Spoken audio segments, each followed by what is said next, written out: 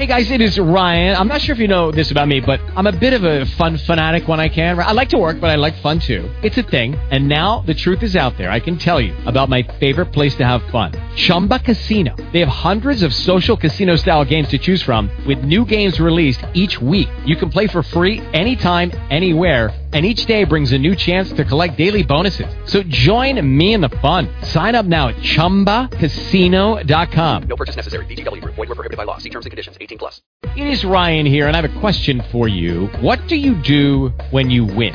Like, are you a fist pumper, a woohooer, a hand clapper, a high fiver? I kind of like the high five, but if you want to hone in on those winning moves, check out Chumba Casino. At ChumbaCasino.com, choose from hundreds of social casino-style games for your chance to redeem serious cash prizes. There are new game releases weekly, plus free daily bonuses, so don't wait. Start having the most fun ever at ChumbaCasino.com. No purchase necessary. VGW Group. Void where prohibited by law. See terms and conditions. 18+. Blog Talk Radio. There'll be spectacle, there'll be fantasy, there'll be daring do and stuff like you would never see. Hey, a movie, yeah, we're gonna be a movie, Starring everybody and me. There'll be heroes bold, there'll be comedy, and a lot of fuss that ends for us real happily. Hey, a movie, we can watch it all develop, starring everybody and me. We'll take the world and set it on its ear. Come on, join in. We're gonna start right here. Hey, we are going to start right here. Hello, welcome to 411's newest podcast, the 411 Mania Summer Blockbuster Series Movie Review. I am your host, the mandated reporter, and frankly, I'm mortified, Mr. Mark Radulich. And joining me tonight to review, we're going to be doing this every once in a while, starting with the very first movie of the Summer Blockbuster series, Iron Man 3. And here to help me discuss Iron Man 3, perennial 411 reviewer extraordinaire, the 401 jack of all trades, Mr. Jeff Harris. How you doing, Jeff? Good evening, Mark. Good evening, everybody. Good afternoon, Los Angeles. And as the Muppets say, don't forget to watch a movie. Don't forget to watch a show. We're here to have a good time.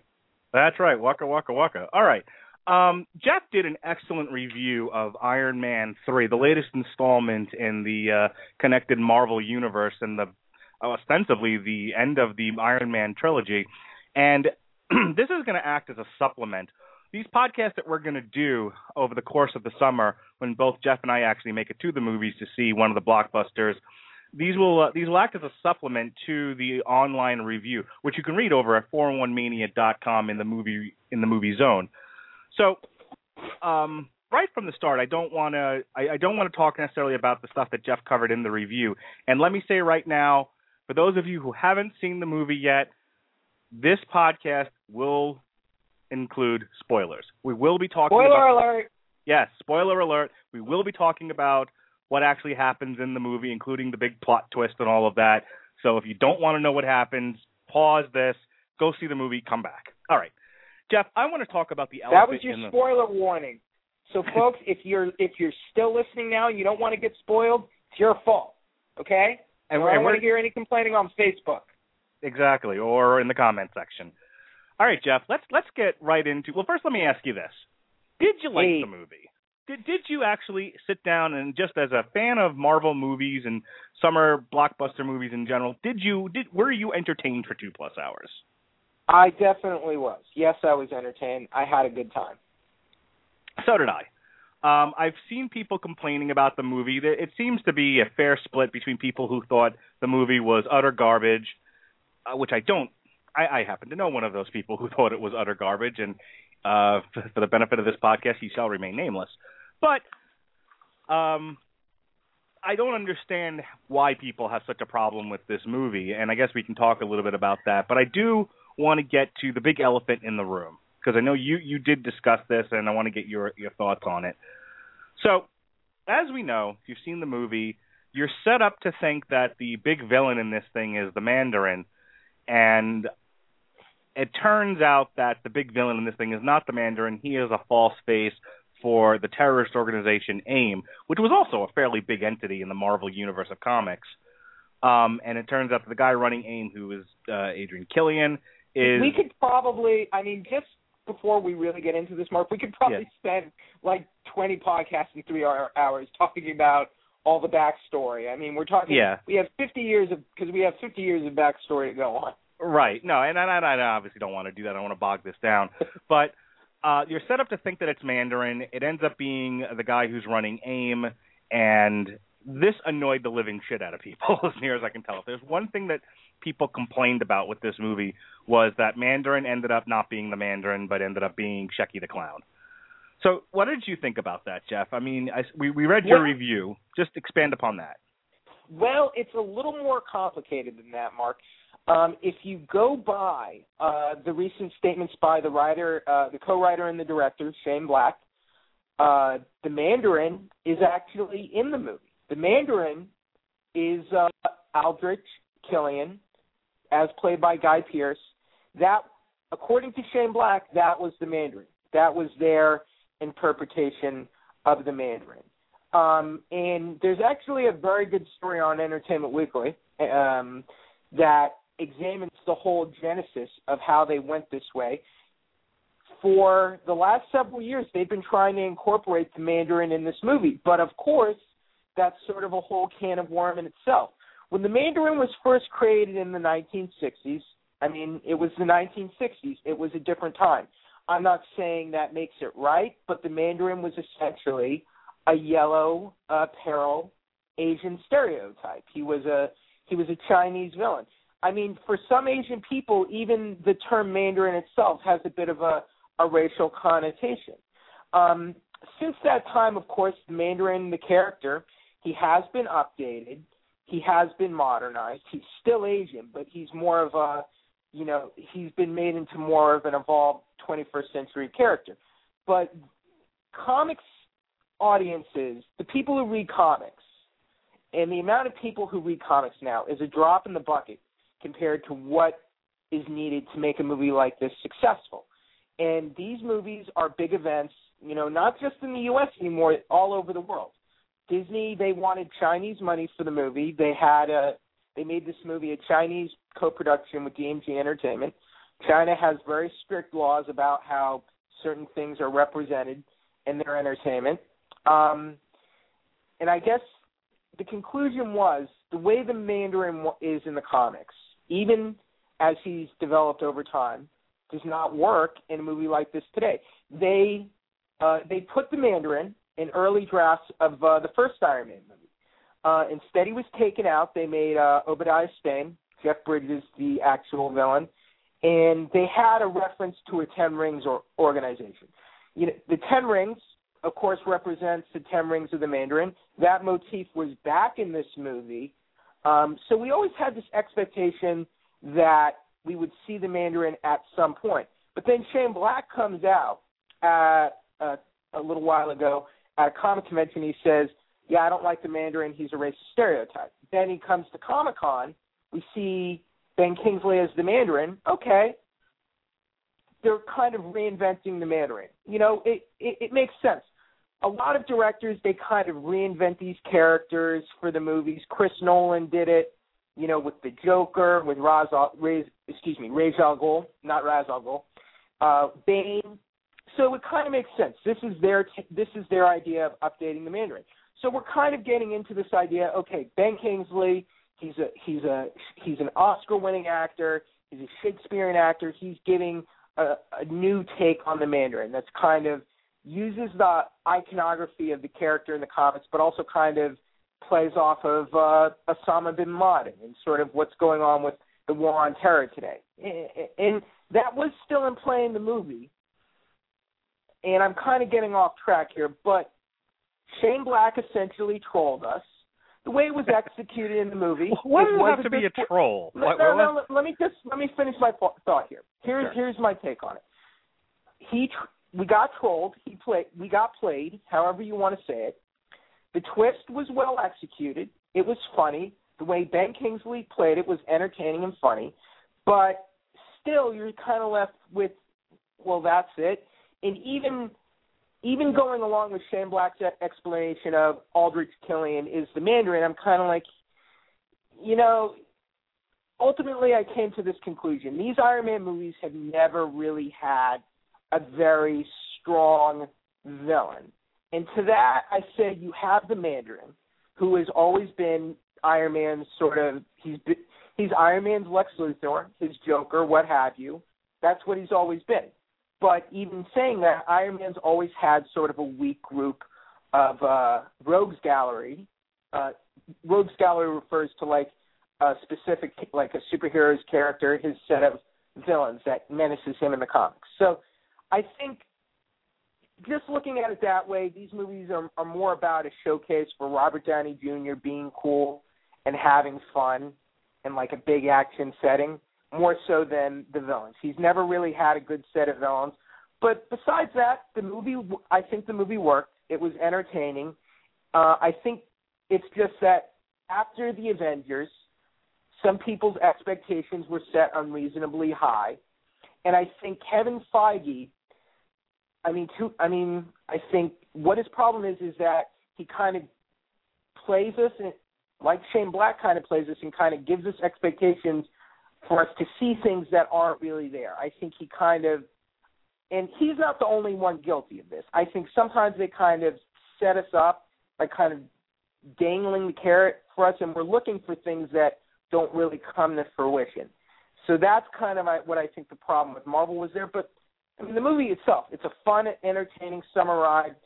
Marvel always does a great job of kicking off the summer movie season. They've been doing that for like 10 years. So all in all, it was a good movie. But I mean, the review since the movie came out, the newer reviews are a little mixed, and that's fair. You know, some people are not going to be okay with this plot twist. But what do you have to say about it, Mark? Well, I don't disagree with a whole lot of what you said there in terms of your opinion. I've always said, and I've said this a lot on The Long Road to Ruin and in private conversations, movies are not comic books. Movies are not books. Exactly. The execution of these things is very, very different.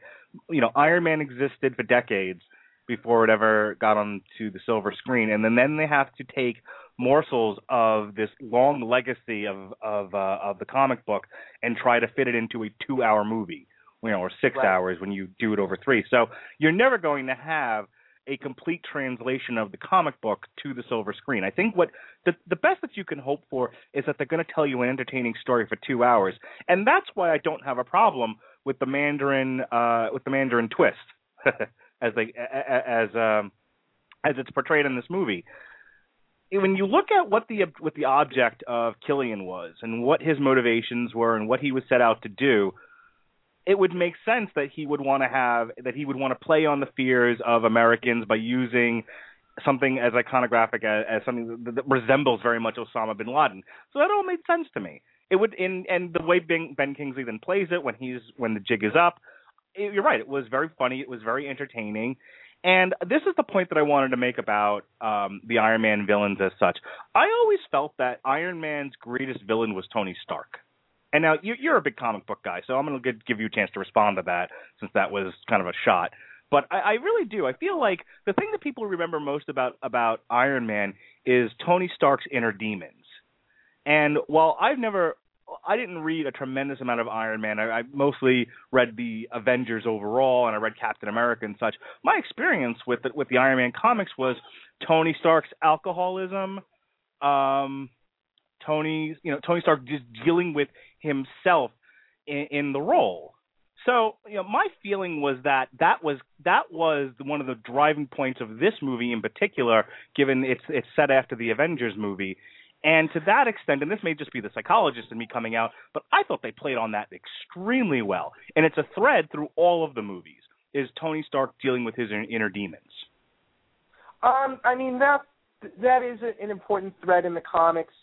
You know, Tony Stark, he's a weapons maker. What happens when the weapons fall into the wrong hands? You know, he takes a bit of a high horse saying, I'm not going to make weapons anymore. But then he starts making these weaponized suits. And then what happens when these weaponized suits fall into the wrong hands? You know, we have so many in Civil War. We have all these superheroes now. We have all these superheroes, and they're doing reality shows, and they're causing trouble. I mean, Do we need to regulate them? Have we gone too far? Are we not really looking out for the greater good, the greater public anymore? The alcoholism, demon in a bottle. At the same time, I enjoy the Mandarin as a villain and a lot of, the more traditional just Iron Man superhero stories. So I think these movies have always been lacking a really just a strong an iconic villain to serve as a foil for Iron Man. I mean, Thor has Loki, and Loki's turned into this. Now Loki's this massive pop cultural icon phenomenon, which is amazing. I think that's helped by the actor who's playing him. Yes. So now that we have this Iron Man trilogy now, and looking at it as a trilogy, it's just kind of, I see it more as this showcase for Tony Stark, Robert Downey Jr. playing Tony Stark. But also the unfortunate thing is that, when Robert Downey Jr. was cast in this role, it sort of made a lot of sense. Here we have a man whose life sort of mirrors that of Tony Stark. A guy who kind of went over the edge. He's redeemed himself. This is what happens with Tony Stark repeatedly. How far can a guy go and do all these bad, messed up things, and can he come back from that? And can we still like this guy? Can he still salvage his life? I want to get your reaction. Hang on, I want to get your reaction to something because we've got some people listening to the show, and we're not taking callers, but I do want to take a comment that was posted by someone who had some real issues with this movie. I think the Mandarin plot was a waste of the definitive arch nemesis of the titular hero due to just how differently they made the character from his updated non-xenophobic version. This plot actually was much more suited to characters like the Ghost, AIM, and by extension of AIM, MODOK. Your reaction? I think what this movie was missing was a cool character like Ghost. I would have loved to have seen someone like Ghost in this movie. People like Savin kind of play this sort of Ghost type role. I think we could have used a character like that. I would have loved to have seen more of AIM as sort of this nefarious mad science think tank, wearing the beekeeper outfits. I would have thought it would have been awesome if they considered Killian their scientist supreme. That's another sort of AIM reference there. Now, MODOK, I like the MODOK character. Let me just be clear on that. But that is not a character you can just do on film willy-nilly, because he's such a bizarre-looking and just a bizarre character in general. That he's not a character that translates to film easily. Look at Green Lantern and what happened with Hector Hammond. It's tough to do a bizarre comic character like that on screen without it looking ridiculous and for people to actually buy into it. That's a strong I'm not point, saying Jeff. we can never see. Now, just let me finish. I'm not saying we can never see MODOK. I'm just saying I think for a movie like this, you would have lost the audience there. And look, this movie just made $175 million. It's already made like over $500 million worldwide. So the results speak for themselves. Well, I was going to say, you made a point at the top of the show, and it bears repeating at this point before we move on to the next topic, and that is these movies are not just made for comic book fans. The Batman movies were not made just for comic book fans. None of these are. These are cultural sort of phenomenon experiences that are set to attract the widest audience possible, women and children alike. So, you know, there's more of my wife out there who never picked up a comic book in her life. And I can just, and her reaction to, I think of her as somebody who is a really good example of the wider audience. If you showed her Ben Kingsley with how that storyline played out and then just showed her a picture of MODOK, I guarantee you she responds sort of, I guarantee you she responds more positively to the Ben Kingsley arc than she does a picture of MODOK. Right. So let me ask you, this. Now, sort of playing on the another comment that was made by a lot of people in your review and in other places, is they felt like there wasn't necessarily enough action and not enough of Iron Man doing stuff. It's Tony Stark doing things, not enough Iron Man fighting bad guys, and not enough for the suit. And even you made a comment that the suit almost becomes, especially the Mach 42, almost becomes the butt of a joke, a running gag. And it was. I mean, it's not like it. That's exactly what it was. Okay. Well, let me say this to you, and I want to get your reaction to it. I think movies have to be about people. You know, when you start getting into every scene must be action, and you always have to see the hero doing stuff, it almost ends up becoming a special effects reel, which is what you want to avoid. That's the Phantom Menace. This was about a person and a guy in a situation, and he had a hero's arc. He had stuff he had to overcome. A lot of it was internal, and I really enjoyed the fact that it was a stripped down Tony having to go back to his roots. It actually mirrored the first movie very nicely, where he's got to start all over again with scraps, which is something that you pointed out in your review. Right. Just talk to me a little bit about that, and sort of in response to these people who I think they go into these movies just thinking it's going to be a video game, scene after scene of action, and that's not a movie. Right. Well, let's just sort of clarify this. I did mention all those points in my review. This is sort of Tony.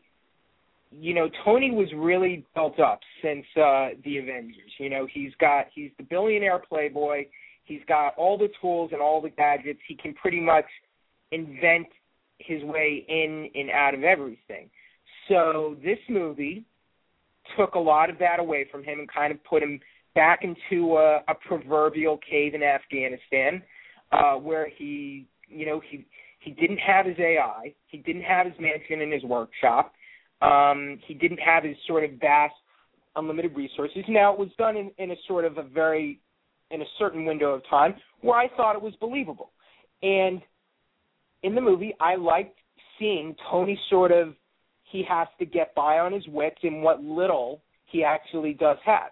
That, I think, worked really well. But at the same time, it's a double-edged sword because, he is Iron Man, and we do have all these cool new suits that I want to see and enjoy and see all the new devices they have, see all their gadgets and weaponry. Now, that's fine. What they did, I think, was fine, and I think worked out well, in just trying to show that Tony is more than just the armor. However, my ultimate problem is that Tony has sort of an inferiority complex now where, like, I'm playing with these gods and monsters. I'm just a guy in a tin can. Okay, that arc was done well. But also there's this notion that he has PTSD. He kind of looked into the abyss. What does that do to a person? Now, you felt like that wasn't handled as fully well as it could have been. Exactly.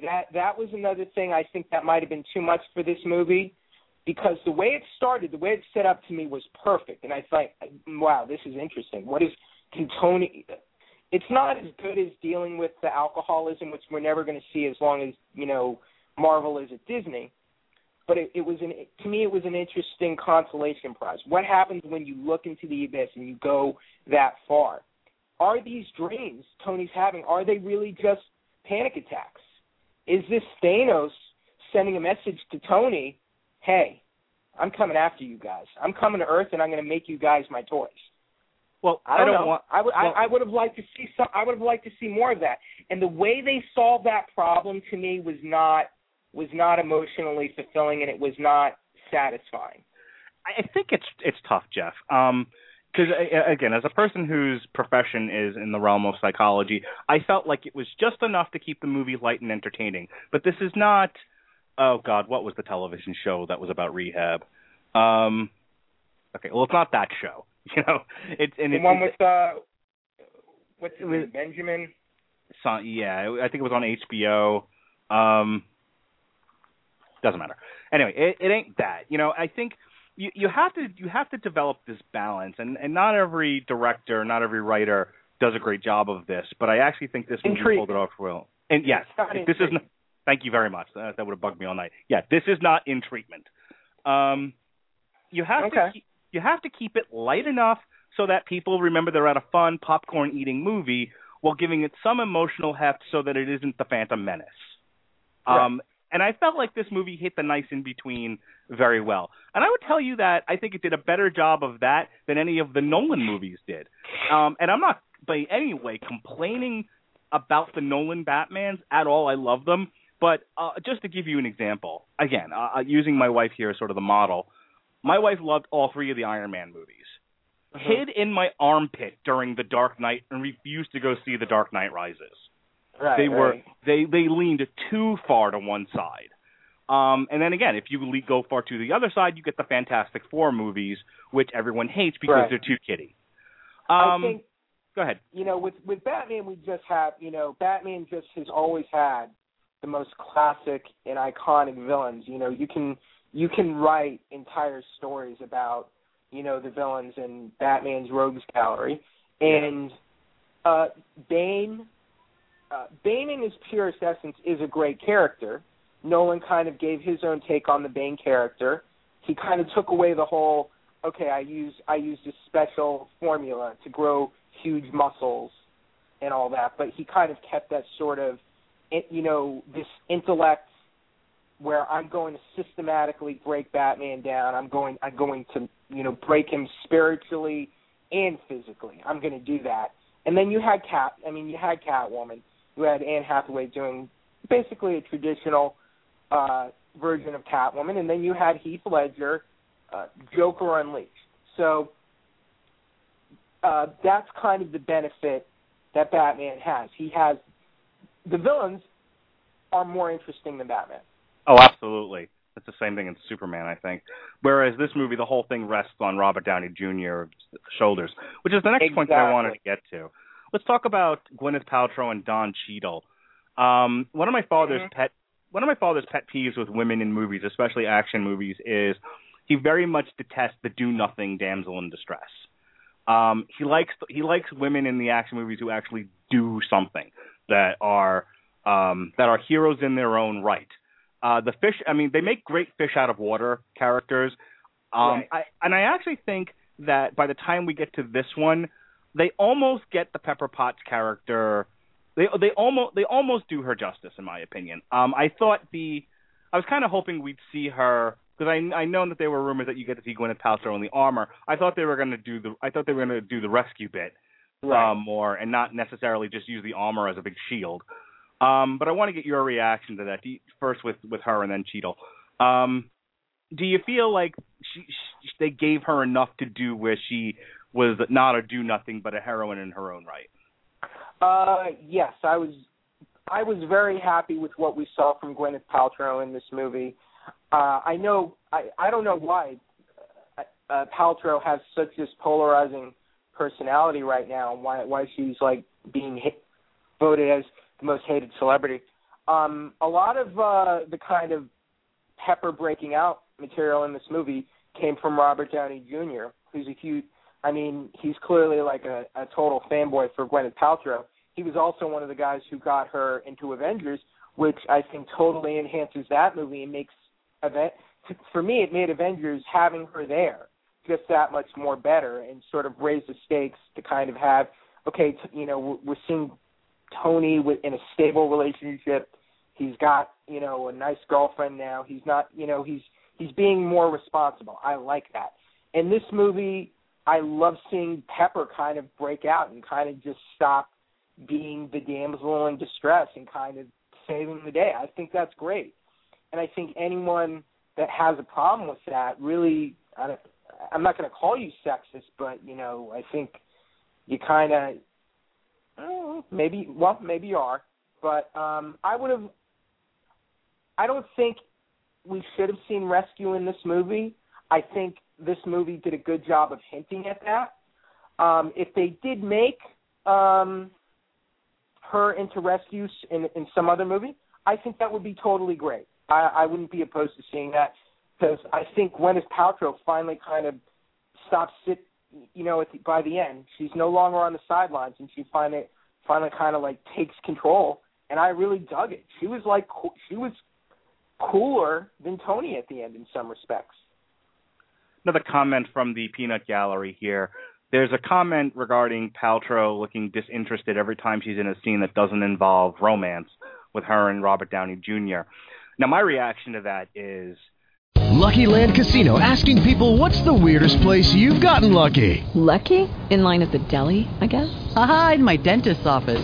More than once, actually. Do I have to say? Yes, you do. In the car before my kids' PTA meeting. Really? Yes. Excuse me, what's the weirdest place you've gotten lucky? I never win and tell. Well, there you have it. You can get lucky anywhere, playing at LuckyLandSlots.com. Play for free right now. Are you feeling lucky? No purchase necessary. Void where prohibited by law. 18+. Terms and conditions apply. See website for details. Hello, it is Ryan, and we could all use an extra bright spot in our day, couldn't we? Just to make up for things like sitting in traffic, doing the dishes, counting your steps, all the mundane stuff. That is why I'm such a big fan of Chumba Casino. Chumba Casino has all your favorite social casino-style games that you can play for free anytime, anywhere with daily bonuses. That should brighten your day a little. Actually, a lot. So sign up now at ChumbaCasino.com. That's ChumbaCasino.com. No purchase necessary. VGW Group. Void where prohibited by law. See terms and conditions. 18+. That she may have been very, very comfortable in the more intimate person-to-person scenes with Robert Downey Jr., where I think she does a fine job of acting. But if this person was picking up on disinterest in some of the action scenes, to me that's a failure of direction, not a problem with the actor. This is actually an argument that I got into with a friend of mine over green screen and such, where actors on the set of Star Wars the new Star Wars movies were complaining that they can't act with props and green screen, and I said that's not the actor's fault, that's Lucas's fault. So I don't know, did you pick that up about Paltrow, and would you agree that when you're dealing with a special effects movie like this one, and you have to have the actors sort of reacting to what's going to be done in post essentially on a computer, that the director really then has to step in and make sure he's getting the appropriate reactions from his actors, and you can't really lay that at Paltrow's feet? I didn't really get that sense from this movie. I think my only problem is that sometimes the comedy was poorly timed and poorly executed.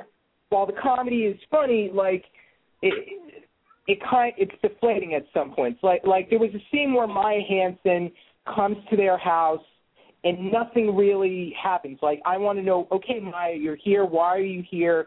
Why are we all joking about the stupid bunny with huge knockers before, things start blowing up? To me, that scene was a little poorly executed, and it was a bit of a waste of time. Maya Hansen, to me, was the only character that kind of bothered me, and I think was kind of a pointless character that could have really been cut from the movie completely. So Gwyneth Paltrow's acting didn't really bother me in the movie so much as Rebecca Hall as Maya Hansen.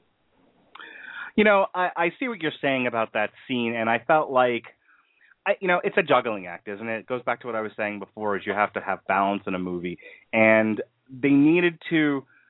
The subplot there with Paltrow and Robert Downey Jr. is there's this relationship that's under duress because Tony is dealing with psychological issues. They're taking on different roles in the greater universe, and that's creating tension, which was fine.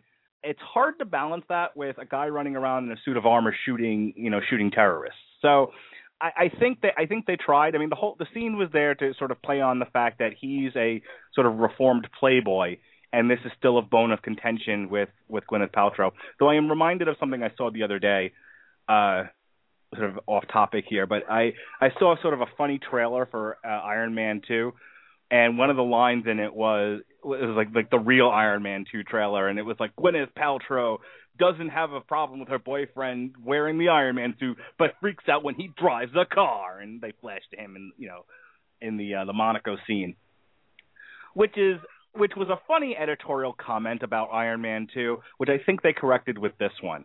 She seems more accepting of the fact that he goes headfirst into danger, but the problem she's having with him is his coping mechanism is dragging him further and further away from her, by virtue of him constantly creating all of these suits of armor. You can react to that. And I thought all that was good. I like the scene where they're at home. You know, he admits he's having problems. They go to sleep, and then the armor kind of attacks her at night, and then she's like, fiddle, like, tinker with that. I thought that was a great scene. No, I think it is too. Like I said, I liked a lot of the chemistry between the two of them and the tension. You know, I think people have to remember part of the story structure of a movie is the hero has to get over stuff. What do you think, Lily? What do you think the hero and the heroine should do in a movie? They should play, absolutely. They should play and beat up that guy. Exactly. They should have done like a Batman and Robin. They should have done like a Batman and Robin thing and just had a War Machine, Iron Man, and Rescue all running at the camera at the same time. No, I'm just kidding. But speaking of the Iron Patriot, a.k.a. Don War Machine, you know, here's a character who I feel got ripped off. You know, and I actually wanted to have a long conversation about Cheadle here because I got a couple of things brewing about what they're going to do with this guy. But I feel like this movie, they had him in there because they needed him to do a couple of things with the plot. But ultimately, I felt like if there's a do-nothing character in this movie, it was him. I feel like he got ripped off, and they really didn't use Cheadle and the Iron Patriot suit to its full advantage. I agree with that. Don Cheadle did not have much to do. Iron Patriot did not have much to do in this movie. I love the imagery that they worked the Iron Patriot armor into this movie. I thought that was a great idea, but Don Cheadle actually does very little in the movie overall, either as Rhodey or as Iron Patriot. I think there was a lost opportunity when you had War Machine in the last movie where he says, okay, I'm just going to take your suit. Okay, so now a guy in the Air Force, now the government has Tony's suit. In the movie, neither Iron Man 2 or Iron Man 3 really deals with that. And to me, that's a little problematic because the whole contention in Iron Man 2 is you want the suits, you can't have them. I'm keeping them. I know what to do best with these suits. You don't get to share my technology or turn them into a weapon. Okay, your best friend has a suit now and he's turned it over to the government. Okay, well, as long as only you have the suit, I trust you, and that's okay, and I will let you have it. I think that did not come into play enough, and that's kind of that was kind of my misgiving with Iron Man 2 was, okay, so that just happened, and we're just not going to talk about that. And I think that's stuff you can't really just leave to tell in prequel comic books that no one reads. Yeah, I'm actually wondering why there wasn't a meeting of the minds on how to play off of that. It was just, as you said, it was just sort of summarily dropped, and then they had Don Cheadle in the movie to have Don Cheadle in the movie. And I don't know enough about, I know more about U.S. Agent than I know about Iron Patriot, so I couldn't tell you what he means to the Iron Man universe. Like, I remember War Machine. And I also know that, and this sort of leads to my next point, I also know that for a while, Rhodey was Iron Man for a stretch when Tony Stark was incapacitated due to alcoholism. Now, let me ask you this, Jeff. Go ahead. Robert Downey Jr. is signed on to do another Avengers movie. That may mean, one more movie for him. It may mean several more movies down the road. But it looks like the Iron Man trilogy in and of itself is done. And after the Avengers 2, when they go on to do Avengers 3, 4, and 5, do you think that they'll just allow Robert Downey Jr. to distance himself from the Marvel Universe and allow Don Cheadle to just pick up the mantle? Let him be Iron Man while they bring in some other new characters as leads, and he's still in a supporting role, but at least they get to have the Iron Man character. That could be one way they go about it. Currently, Robert Downey Jr. is not signed on for any other movies. He's reportedly renegotiating. So at $678 million worldwide right now and climbing, I find it very hard to believe he and Disney will not come to an agreement for Avengers 2. Beyond that, I think the ball's really just in Marvel's court in figuring this out. I think because all those things you mentioned have precedence, you could go a number of ways. Maybe the way this movie went, maybe Tony's going to decide to just fade into the background. Maybe Tony will retire. Maybe he will hand things over to Rhodey. Maybe Rhodey will be War Machine. Maybe he'll be Iron Man. They could do that. Or they could just quietly recast the role of Tony Stark. I mean, well, it won't be quiet, but they could do that, and Marvel's done it before, and it's destined to happen at some point. These characters have been around forever. There are many interpretations of the character. Of course, Robert Downey Jr. laid the groundwork, and it's very hard to envision anyone else playing this role. But that's not to say no one else can ever play this role ever again. Someone else is going to play Tony Stark at some point. It is inevitable. You know, let me contend that for just a moment. I actually don't think they should try to recast the role.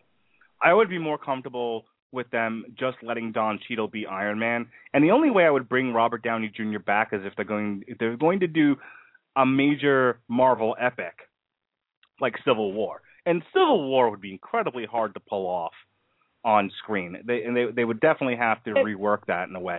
But hang on a second.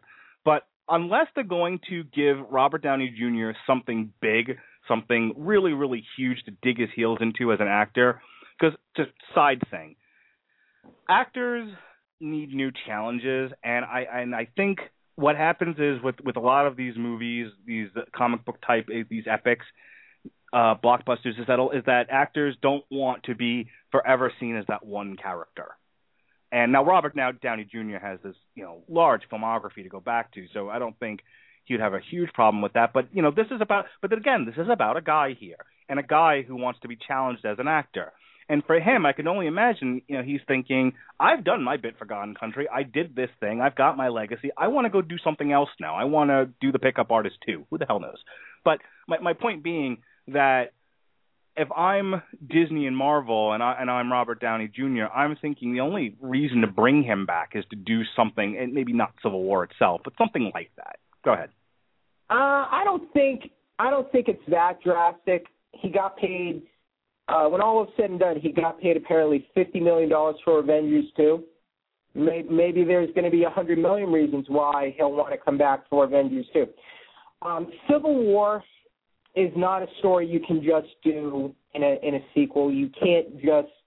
There's no way that could happen in Avengers 2. And no, that's got to be a Phase 4 movie. If ever. And if you ever did Civil War, it would have to be drastically, and I mean drastically different from how it was executed in the comics. Sure. And the roles might have to be reversed. Just like this movie was sort of a variation on a comic story called Extremis. It was very different from Extremis. It used some of the same characters and a couple similar plot points, but other than that, it was night and day different from Extremis. So you could maybe take some elements of Civil War, but even to me, and I'm not trying to be a jerk here, but Civil War was sort of a stupid, absurd story. I don't want to say stupid, but it was absurd. You really didn't like it? I love Civil War. I thought it was a great idea. I think to me, Civil War was a gimmick, and I don't want to see just a gimmick story get done, because as a longtime fan, there are a lot more classic stories and better stories than Civil War that we should see first. Yeah, no, we're not going to get the Secret Wars either. just saying. Secret Wars, but something such as the Masters of Evil. That would be something. That's a great classic. Basically, the anti-Avengers.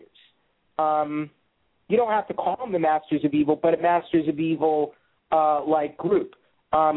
Thanos is a gigantic threat for them to deal with, so there's that. Right, but I think that they're doing that in the Avengers 2, it looks like. So, and I suspect he'll be back for the Avengers 2, but post-Avengers 2 is really what I was referring to. In the interest, Avengers 2, it's hard to. Sure. Yeah, it's hard to see how much longer he'll keep doing this. He's 48 years old. He's 48 years old now. But hey, he was on the Daily Show and saying, "Hey, I'm looking at the back nine." So take that for what it's worth. Sure. Just in the interest of time, I want to spend a little bit of time on the conclusion. Now, again, I want to make sure that people listening to this podcast are clear. I liked Iron Man 3. Thought it was a perfectly... You didn't see it. You don't have an opinion. Daddy. 1 second, Lily. You were at the theme park with your grandparents. I like this movie, and so I don't want people to hear this and go, "Oh, Jesus, Radulich is bitching." No, Radulich is quibbling, not bitching. I was not particularly enthused by the ending. I think as a standalone trilogy, this sort of bucks the trend of the last movie being the absolute worst. The Iron Mans go great, not so great, we're back to great again. So, like I said, by no means am I saying that this was bad. And as a standalone trilogy, the ending tied things up a little too neatly for my taste, but at least I can accept that. The problem is, as a trilogy in a greater Marvel universe, I was really annoyed by how it ended. One, he cures Pepper Potts in a sentence. It was whatever tension there was built up by her being in dire circumstances. Okay, Lily, give me 10 more minutes. They built up all this tension with her being in danger with the extremists, and then poof, it was gone. And then, of course, and I don't know, and this is what I wanted to ask you, you being the bigger Marvel file than I am, did he ever actually get the shrapnel out of his chest? And I know that's a minor quibble here, but it still annoyed the living piss out of me because I don't think that ever actually happened. We're talking about, it gets very muddled. I forget exactly when. I think at some point his heart was repaired, and then he gets all these different problems that causes him to wear an arc reactor again.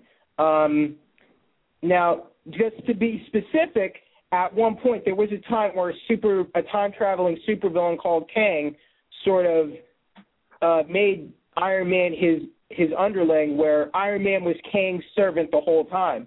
So then what did they do? They went back in time and got 19-year-old Tony Stark without any physical ailments to be Iron Man. So now you have this teenage Tony Stark running around as Iron Man, and then all the heroes died and heroes were born from Onslaught, and then in a new universe, Tony's an adult again, and then they bring him out of that universe and he's 100% healthy. He's still a recovering alcoholic, but he doesn't have... This is why we get made fun of for being comic book geeks, Jeff.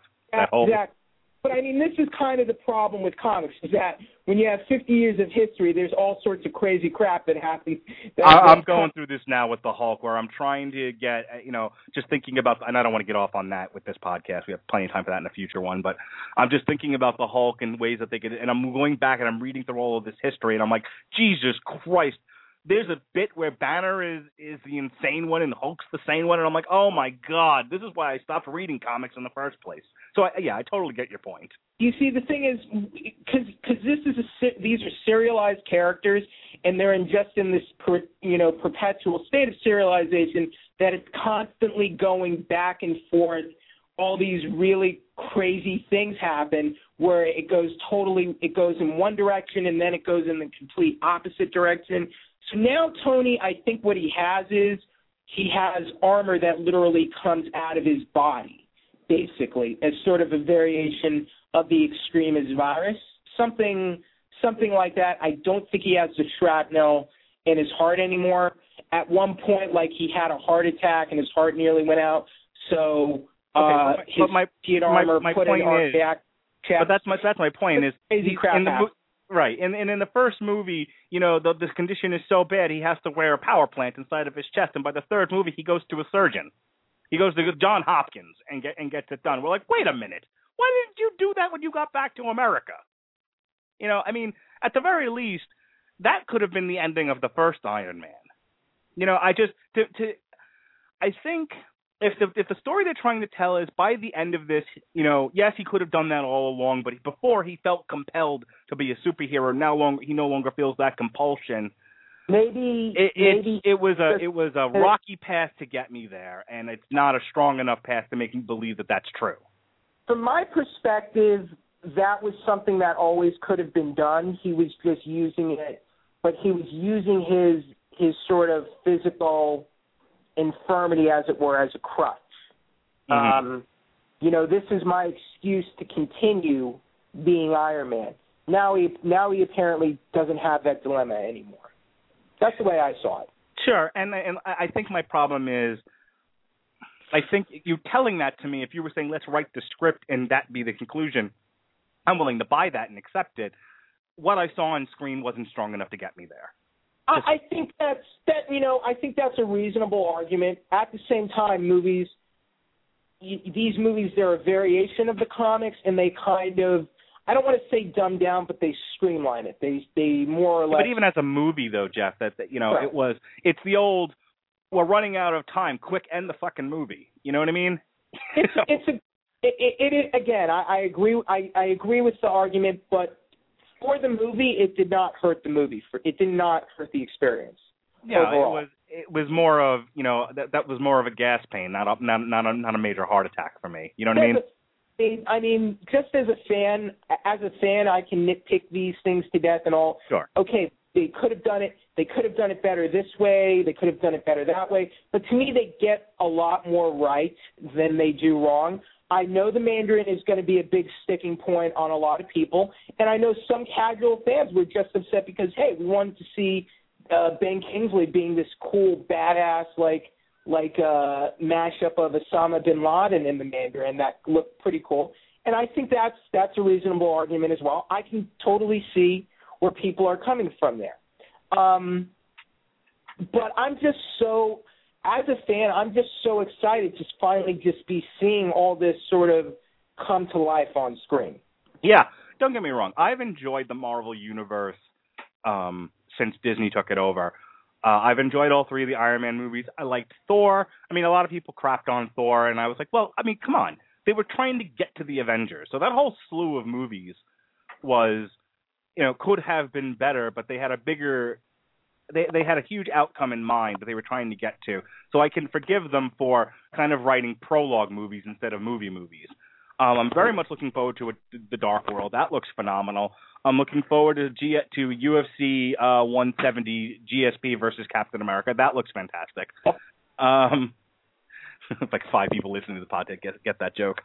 And I'm looking forward to Ant-Man in the next Avengers movie. I mean, so far since Disney's been doing this, Disney's been doing these Marvel movies, I've enjoyed them. I don't really think they've made a bad one. That's why when people start talking about Star Wars, and Disney doing Star Wars and being fretful over that, I'm like, well, they've got a pretty good track record here. I don't know what there is to be all upset about. Last question for you, and then we're going to start to close out here. If if Jeffrey Harris had been directing this movie and this was sort of your vehicle, anything that you would have done differently? What would you have done? What would you have liked to have seen happen? My biggest point of contention with this film is the PTSD and the way it was resolved in this film, because I was so intrigued by the way that subplot was set up. I would have had something happen where the PTSD is more than just panic attacks. It's actually a harbinger of something more sinister. And, maybe is Tony just, or did Tony see something? When Tony went to the other side, did Tony see something? Kind of like Lovecraft, is he going insane, or is there something really horrible company? Foreshadowing. Doctor Who does it a lot. There's a lot, usually when these things happen on Doctor Who, it's kind of a symbol of something worse coming along. Like, is he just nuts? Is he just seeing things, or is something wicked on its way? That is what I probably would have done differently. All the other things are really just kind of nitpicky things I have about it. Well, I wanted to see more cool armor stuff, but this movie was about sort of challenging Tony again and taking his armor away from him and making him, can he deal with things without the armor? So that's kind of it. Okay, one point that I wanted to make before we closed out was I thought this did a better job of making Tony a detective than any of the Batman movies ever did, when Batman was actually a detective. I was really fascinated by Tony's ability to, figure out a mystery, and get to the bottom of things, and not just run around in a big suit blowing stuff up like a high-tech Hulk. That was one of the major points to me about the movie that I really enjoyed.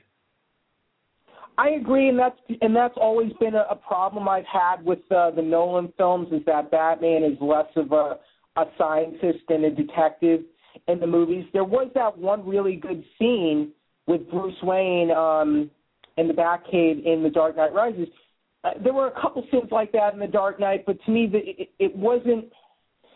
It was just sort of Nolan's take on the character, and Batman was a bit of a less interesting character as a result. We don't get the world's greatest detective in Nolan's movies, but that's not really what Nolan is going for, No, you got that more with Iron Man, and I don't know if he was necessarily like that in the comic book, but it was. I think you have to kind of go into a lot of these Marvel movies with an open mind, maybe even a blank slate, and just show me what there is to show me, and either you like it or you don't. So, like I said, you gave it, I think, a 7 or an 8. No, it was an 8.5, right? Was your review your score? My score was 8.5. Right. Yeah, I would go along with that. Now, I'm going to be honest. I think I did probably overrate Iron Man 2 when it came out. I think I did review Iron Man 2. I stand by my review and rating of the Avengers. I think when I first saw Iron Man 2, I was just so excited. Oh, we're Iron Man, Tony Stark. And I think Iron Man does get a little unfairly maligned. It is flawed. I don't think it's a terrible movie. But none of them were terrible, but it's the weakest of the three. I think sometimes over time our tastes adjust and our views change, and I don't think that's wrong. Okay, the next summer blockbuster series movie that we're going to review will be Star Trek Into Darkness. So that'll be in 2 weeks.